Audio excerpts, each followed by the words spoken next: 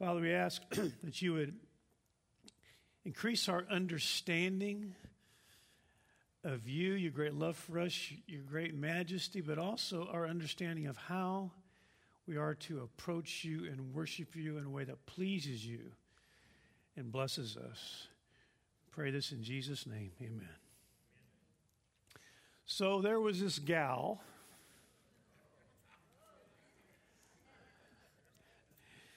She's just turned 80 years old, and she's about to be married for the fourth time. And a newspaper decided to do an interview with her, and they asked her, they said, would you mind talking a little bit about your first three husbands? And she said, no, I'd be glad to. She said, my first husband was a banker. And then my second husband was a circus ringmaster. And my third husband was a preacher. And now my new husband is going to be he is a funeral director. So when the newspaper went on to ask her why men with such diverse careers, I mean a banker, a circus ringmaster, a preacher, and now a funeral director. And she said, I married one for the money, two for the show, three to get ready, and four to go. You know, some people have some very specific reasons for why they do what they do. In fact, probably in this room, there's a lot of different reasons why you came to our church services this morning. And those of you that are online, there's different reasons why you decided that you would connect with us online. Some people say, well, I came because I want to learn more. Some would say, well, I came here in this room because I want to connect. I want to connect with my friends and make new friends. And some say, well, I come because I want to be encouraged or I want to take an opportunity to encourage somebody else. And some might say, I come because I really place a high value on corporate worship. I place a high value on believers coming together to worship God in ways that please God and bless us. Well, it's really interesting. I want you to consider a couple of verses here before we talk a little bit more about the kind of worship that does please God and does bless us. I want to look at a couple of verses. 1 Corinthians chapter 3, verse 16 says, do you not know that you are a temple of God and that the Spirit of God dwells in you? Now here in 1 Corinthians chapter 3, he's talking about us corporately are a temple of God. Now in chapter 6 of 1 Corinthians, verse 19, he talks about us individually being a temple of God. But there's this idea in 1 Corinthians chapter 3 of us being a temple of God as we gather together and we actually form a temple. Not the building so much. It's us as a people. As we come together as the church, God wants to dwell in us by his Spirit. Let me explain more. 1 Peter chapter 2, verse 5 says this, you also as living stones are being built up as a spiritual house for a holy priesthood to do what? To offer up spiritual sacrifices acceptable to God through Jesus Christ. So there's something about corporate worship where we come together, the Bible says, as living stones. When we come together, we actually are making a temple. Again, get out of your mind the building here. We are coming together as living stones. We make a temple in which God wants to fill with his Spirit, and we offer up sacrifices of worship acceptable to him. You know, there's something about corporate worship that we just can't get on our own in our living room. And we just can't get on our own in our bedroom. There's something about coming together as living stones where God fills us and God releases things and imparts things and does things in that moment that you just can't get off by yourself. That's one of the reasons why I discourage anyone from making it a habit of online worship. I mean, there are times that we need to, be online. You're traveling, you're sick, or there's other kinds of reasons. But I think after COVID, a lot of people around the world who had online services available to them just went ahead and made that their habit. And I want you to understand that cannot be a healthy habit. There's some things that God will just not release on, when you're by yourself in your bedroom or in the living room. There's something reserved for these corporate times as we come together as living stones where He fills us, this temple that we just made coming together that He fills, and that we impart blessing to Him and He imparts blessing to us. So again, I just want to reiterate that, encourage those of you that are online. We long for you to come back. Don't make this as a habit. It's not a healthy habit. There are times, but it's not a healthy way to live out the Christian life. So as we come together as living stones, we make this temple and we offer up sacrifices that are acceptable to God. What does that look like? What does worship look like that is pleasing to God and blessing to us? Now, last week, we talked about the tabernacle pattern of worship as fulfilled in the person and work of Jesus Christ. How that pattern is still there, but Jesus fulfills it. And we talked about how we gather together and really follow that pattern and have impactful worship times. And last Wednesday night, and if you were here, you were blessed. Because we had an awesome worship time here last Wednesday night where our worship team, who just finished their new worship album, CDs available, it's online to stream, they did a fantastic job. And I just praise God for that. Now, obviously, the music's excellent and all that, but the worship is what they did the most excellent job on, because they really draw us in to worship. And by the way, I do want to say that you'll be blessed by that. I hope you access that. No one's trying to make money during this. We just want to bless you. So take advantage and get that CD or stream it. But I want to go a little further this morning. How do we maximize our times of worship for God's glory and our good? Now, there's not a mystery to this. Jesus tells us how. Jesus tells us how to worship in a way that pleases God and blesses us. And I want to go back, and some of you are familiar with the passage in John chapter 4, where Jesus encounters a Samaritan woman at Jacob's well in Samaria. Now remember, if you would, the disciples had gone into town to get some food. So Jesus is left alone sitting at this well, and it's noon when nobody goes out in the heat of the day to get water except this woman who doesn't want to be seen. She's a Samaritan woman, and she goes out to the well to get water, and there sits Jesus, and they begin to have a conversation. It's an amazing conversation, but I just want to focus on one aspect of the conversation.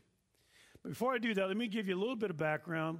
Many of you know the Samaritans are a people group that really are leftovers, so to speak, from the northern Israel kingdom, who had intermarried with foreigners after the chiefs and the nobles were taken into exile in 722 BC. And they went on to build a separate worship place, separate from the one in Jerusalem. They built their own. They built one on Mount Gerizim. They actually rejected the Old Testament, except for the first 5 books written by Moses, and they had their own version of those. Their hatred toward the Jews was intense, and it was centuries old. And the Jews, by the way, felt the same way toward the Samaritans. So when Jesus walks to that well where that woman is getting water, he walks right into that hostility. And in the midst of that hostility, a Jewish man, a Samaritan woman, he asked her for a drink out of the water she's pulling up. And that spawns a conversation. Now, during the conversation, the woman perceives that Jesus is a prophet. So she decides to ask him a question that she wants an answer. So she's wanted an answer for some time, apparently. So her question to Jesus, thinking he's a prophet, is, okay, Jesus, where is the right place to worship? Is it in Jerusalem? Or is it here at our Mount Gerizim? So her main concern when it came to worship was where? Where's the right place to do it? Now, Jesus responds to her question not so much with answering about where to worship, but his answer focuses on two much more important issues about worship. Jesus goes on to talk to her about the importance of the how and the whom of worship. So first thing he does is he draws her attention to the how. Look at John 4:21. Jesus said to her, "Woman, believe me, an hour is coming when neither in this mountain nor in Jerusalem will you worship the Father." So Jesus wants her to understand something about worship. He wants her to understand that it's possible to worship God in vain anywhere, any place. In fact, remember what God said to the prophet Isaiah 29:13, "This people honor me with their lips while their hearts are far, far from me." So Jesus wants her to know it's not so much where you worship, but how. But he isn't through. See, it's just not that it's important how you worship. Jesus wants her to know it's also important whom you worship. John 4:22, Jesus says, "You worship what you do not know." I mean, he pulls no punches. He's very direct here. You worship what you do not know. We worship what we know, for salvation is from the Jews. So Jesus, being quite direct here, doesn't pull any punches. He basically says to her, you're wrong about the whom part of worship. You're wrong about it. You can't just name God anything you want to name him or think any way you want to think about him and worship that idea and that be okay. It matters that you're right about the how of worship, but it also matters you're right about the whom, that you get the whom right. See, the Samaritans' knowledge of God was deficient, therefore their worship was deficient. See, it matters that we're worshiping the one true God. We got to worship the one true God. If we're not worshiping the one true God, then that whole worship experience is meaningless. It's in vain. It's a waste of time. See, according to Jesus, worship must rest on a true perception of God, and it must rest on it being vital and real in our hearts. Those two things. The whom and the how. Jesus goes on, John 4:23, to say this. An hour is coming, and now is, when the true worshipers, will worship the Father in spirit and truth. Two ways. For such people, the Father seeks to be his worshipers. So these two words, spirit and truth, are key because they correspond to the how and the whom of worship. Worshiping in spirit is the opposite of just worshiping merely external ways. It's the opposite of some type of empty formalism or empty traditionalism. And worshiping in truth is the opposite of worshiping based on some incorrect or inadequate view of God. So we really got to get this. It's real simple. Worship, if we're going to do worship that pleases God, worship that pleases God must have right thinking and it must have right feeling, or it's not pleasing to God. Now let's go back to Samaria for a moment. The disciples, remember, had gone to get food. Now they show up, and to their bewilderment, Jesus is having a conversation with a Samaritan woman.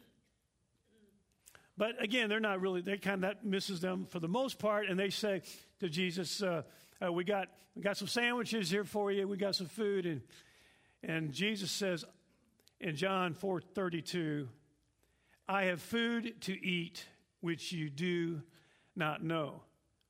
It's an interesting statement. Jesus apparently is saying, I've been eating the whole time you guys have been gone. Now, again, they're thinking only in the physical realm. They're thinking, did he have some sandwiches already? He goes on to clarify, John 4:34, Jesus says, my food is to do the will of him who sent me and to accomplish his work. Now, what is the work of the Father? Well, Jesus just told us a few verses earlier. The Father is seeking people to worship him in spirit and truth. That is the work of the Father. That's what he's doing right now all over the earth. All over the earth, he is seeking true worshipers. Those who worship him in spirit and truth. That's what he's about. He's pursuing them. He's seeking them. He's after them. That's what he wants. By the way, and that is why we do evangelism, share our faith to others, is because that's what God wants. He wants those who will know him and seek him in spirit and truth. That's why we do missions, because there are people on the earth, whole people groups, that are not worshiping the one true God in truth and also in spirit. So keep in mind that what the Father wants is worship. That's what he wants. But not just any kind of worship will do. It must be in spirit and in truth. So if you're going to experience genuine worship, then we must get spirit and truth part right. In other words, we must be right in our minds about who we're worshiping, and we must be right in our hearts, or it's not true worship. In fact, it's a waste of time. So I want to just talk a little bit more about this idea of worshiping in truth, first of all, thinking right about God. See, we must worship the one true God. This one true God is the creator of heaven and earth. He has a name. His name is Yahweh. He is the great I am. He has revealed himself through his Son, who became an historical person. The Son of God became an historical person, the incarnation, and the historical person of Jesus of Nazareth. And God revealed himself through his Son and through Jesus. He is the awesome God that deserves our worship. I just want you to stop and think for a moment. When's the last time you thought about a few things about how awesome God is? Tracy and I were talking about this yesterday as we're driving in the truck. And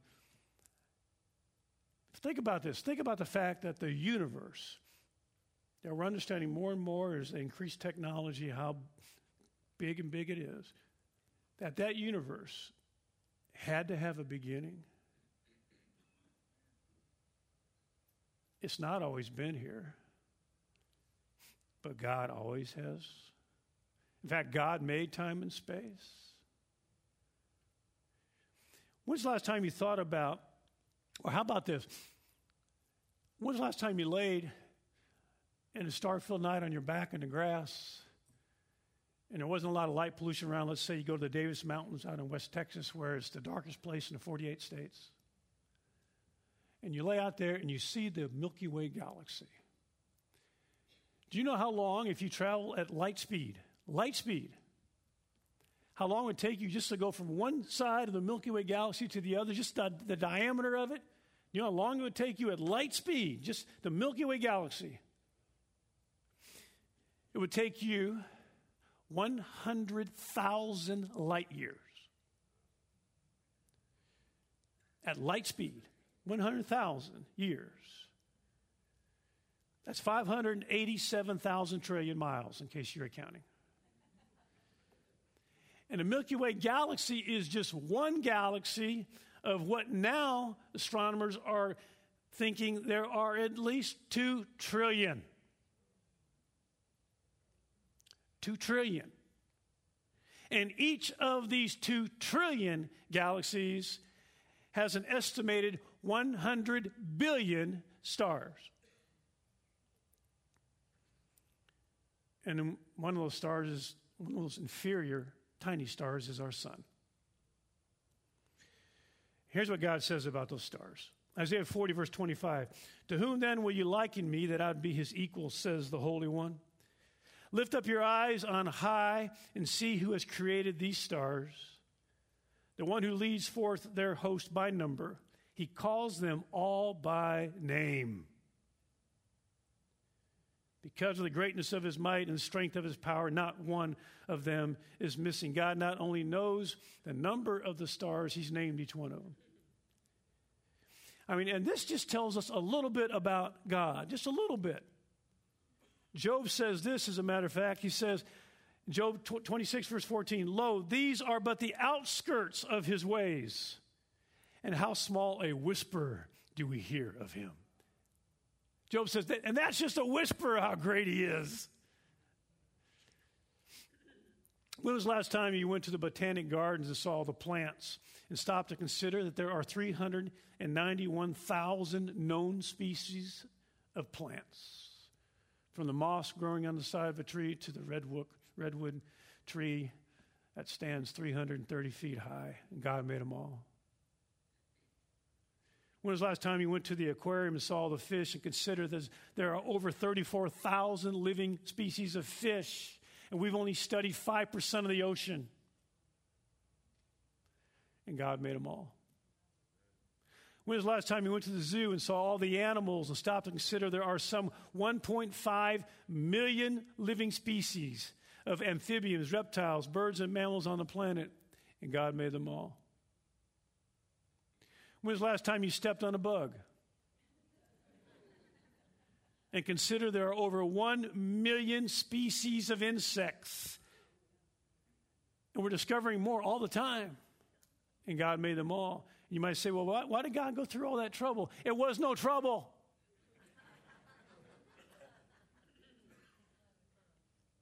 And Job says, that's just a whisper.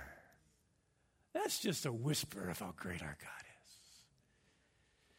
When was the last time you raised your gaze and with the eyes of your heart, looked into the throne room scene and read Revelation chapter 4 and 5 and saw God high and lofty sitting on the throne, surrounded by glorious angels who themselves are bowing down before him, and started to realize how majestic and splendorous and great and glorious? When was the last time you considered this truth? Psalm 40, verse 5. Many, O Lord, my God, are the wonders which you've done, and your thoughts toward us. There's none to compare with you. If I would declare and speak of them, they would be too numerous to count. I mean, wow, on top of all the statistics I just gave you of numbers that we can count, there's something you can't count. And that's how many thoughts God has towards you. Wow.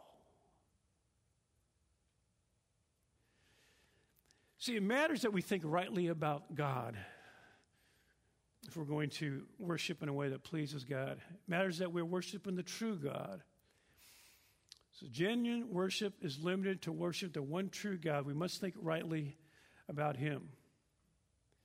Now, if we don't worship in truth, then our worship's in vain. It's empty, it's futile, it's stupid, it's meaningless. But there's another important thing about worshiping God in truth. I want to point out real quickly here. Psalm 95 actually gives us a bit of a understanding what our worship meetings ought to look like. Psalm 95, starting in verse 1, says, "O come, let us sing for joy to the Lord. Let us shout joyfully to the rock of our salvation. Let us come before his presence with thanksgiving. Let us shout joyfully to him with psalms. For why? Why should we do all that? For the Lord is a great God and a great king above all gods." So when we come together, there ought to be exuberant, demonstrative praise. Why? Because God is great. That's why. I mean, people shout their heads off at a Dallas Cowboy game, paint their face, put letters on their bellies, and open up their shirts. And then they go to church on Sunday morning and behave themselves. So there ought to be demonstrative praise, not because you're a certain denomination, but because you're a biblical Christian who wants to honor God in biblical ways. In fact, if you were to do a study of the different Hebrew words on how we should praise God out of the Old Testament, I'll give you three of them real quick. One is yada. Yada means literally means to throw one's hands to worship in outstretched hands. Throw your hands. I mean, it's already in us to do that. You see it at sporting events. Yeah! You know, some golfer makes a putt. Yeah! Then we come to church. We throw forth, we worship holistically because he is great. Yada. Another word is zamar, is to make music, praise, and song. Halal. Halal is the most frequent used term in the Old Testament. It occurs 108 times. It literally means praise which is demonstrative, boastful, noisy, and braggadocious. Now, biblical praise is demonstrative, it's enthusiastic, it's full of things like singing, Psalm 9, Psalm 30, Psalm 33, Psalm 47, 66, 81, singing, playing instruments, Psalm 33, Psalm 150, clapping, Psalm 47, verse 1, lifting your hands, Psalm 63, Psalm 134, Psalm 141, shouting, Psalm 32, 33, 66, dancing, Psalm 149, 150. That's what God wants our meetings to look like. Why? Because he's great. He deserves it. He doesn't deserve, for us to sit in a worship meeting, worshiping an awesome God, and to be bored and apathetic is just insane. We ought to be giving him our everything. Why? Because he's great. He is great. But it doesn't stop there. We see in Psalm 95, it goes from demonstrative praise to there's a transition as we draw close in worship to humble and intimate adoration. Psalm 95, verse 6 and 7. Come, let us worship and bow down.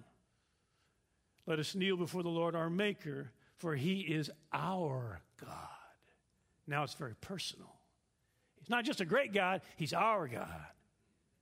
And we are the people of his pasture and the sheep of his hand. You know, the primary word used to describe worship in the New Testament is proskuneo. It means to come close to and to kiss and to reverence, to prostrate oneself, adore on our knees. The idea is, again, that we're moving into from a great God and being demonstrative to our God, very personal, humble adoration. And we draw closer and closer, and we're not shouting anymore.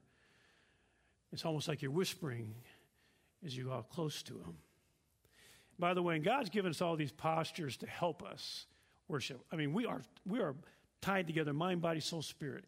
The evidence of that is that how you think can determine how you feel. You can think wrongly enough to get yourself sick. Why? Because we're tied together. That's the Hebrew biblical view of man. And so God gave us these postures to help us worship. And if you don't use the postures, you're not going to get busted around here. You're not using the postures. But you are ripping yourself off. He is our God, our shepherd. And then we come close to him. He wants to speak to us. Psalm 95, verse 7 and 8. Today, if you'd hear his voice, do not harden your hearts. Hear his voice. He wants to speak to us through his word. He wants to speak to us through a still small voice. He wants to speak to us through prophetic utterances. He wants to speak to us. That's his heart, his desire. Our worship is to be in spirit and in truth. Let me say a little bit about worshiping in spirit. When feelings for God are dead, worship is dead. There's got to be emotion. There's got to be affection if we're going to worship in spirit.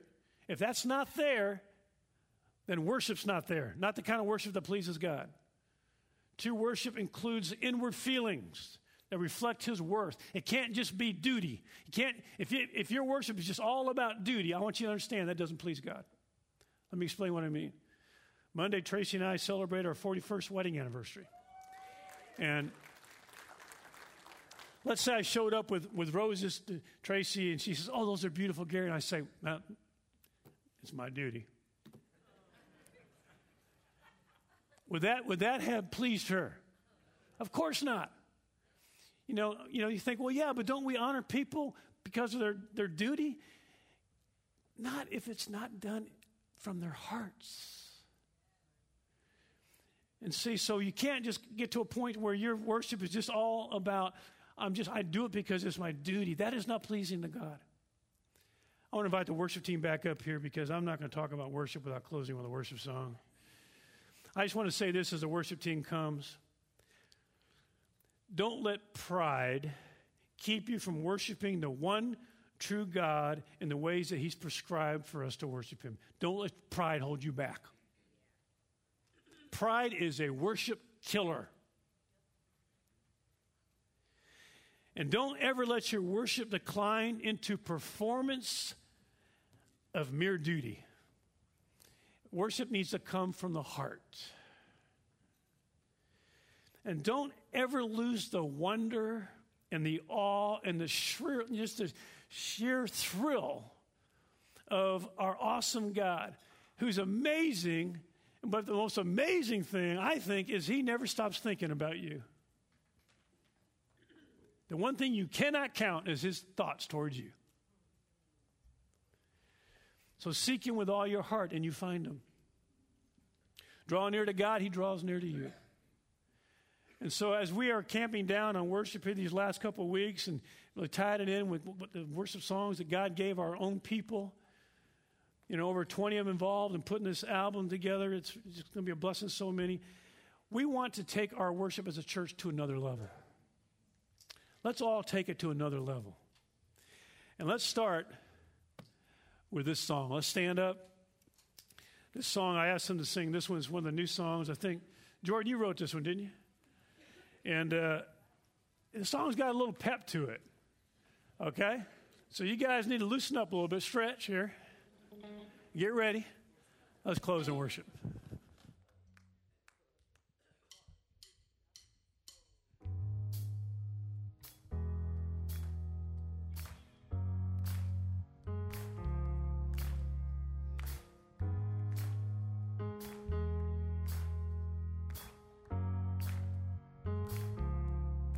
Bow at your feet,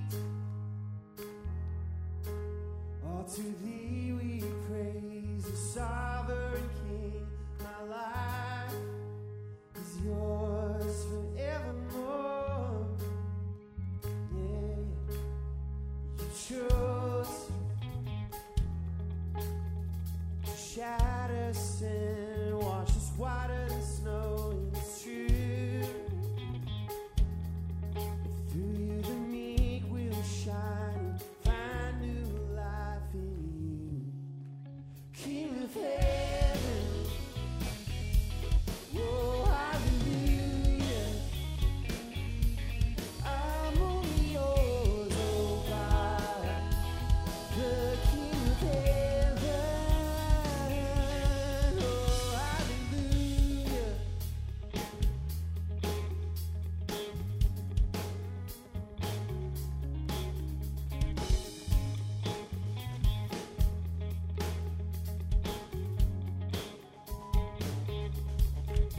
All of me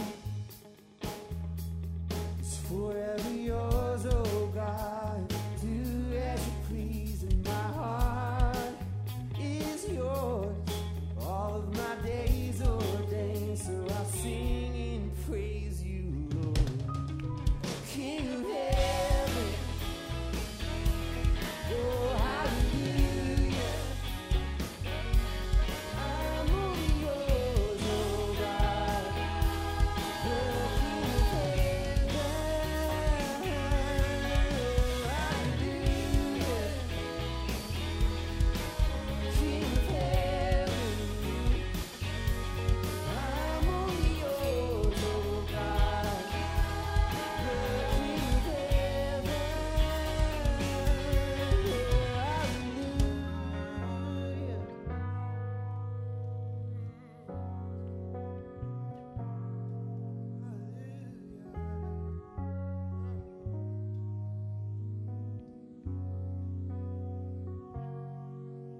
Praise the Father, praise the Son, and praise the Spirit.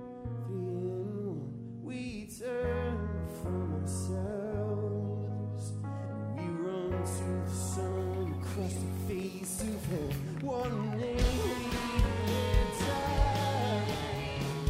God Almighty, King of heaven, one voice in time.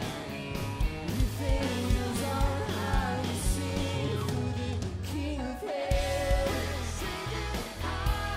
Oh, hallelujah. I'm all yours, oh God. You're King of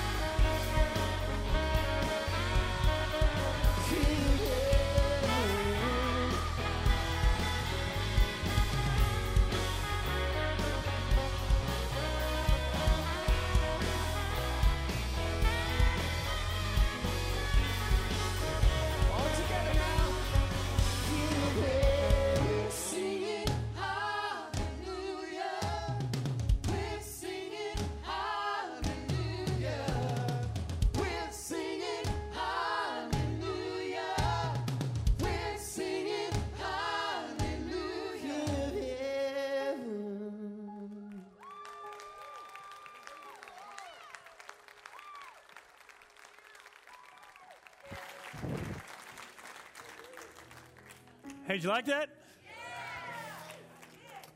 Before we close in prayer, I just want to say if you're new here, Tracy, my wife, and I would love to meet you over here in this welcome corner. We have connection corner in the back, staff answering questions you have. You have a prayer need, we'll have some leaders up here. You can come up and receive prayer.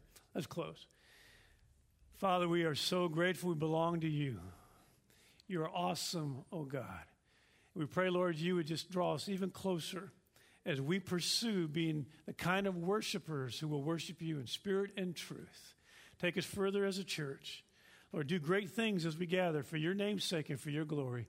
We pray all this in Jesus' name. Everybody says, Amen. God bless you. You're dismissed.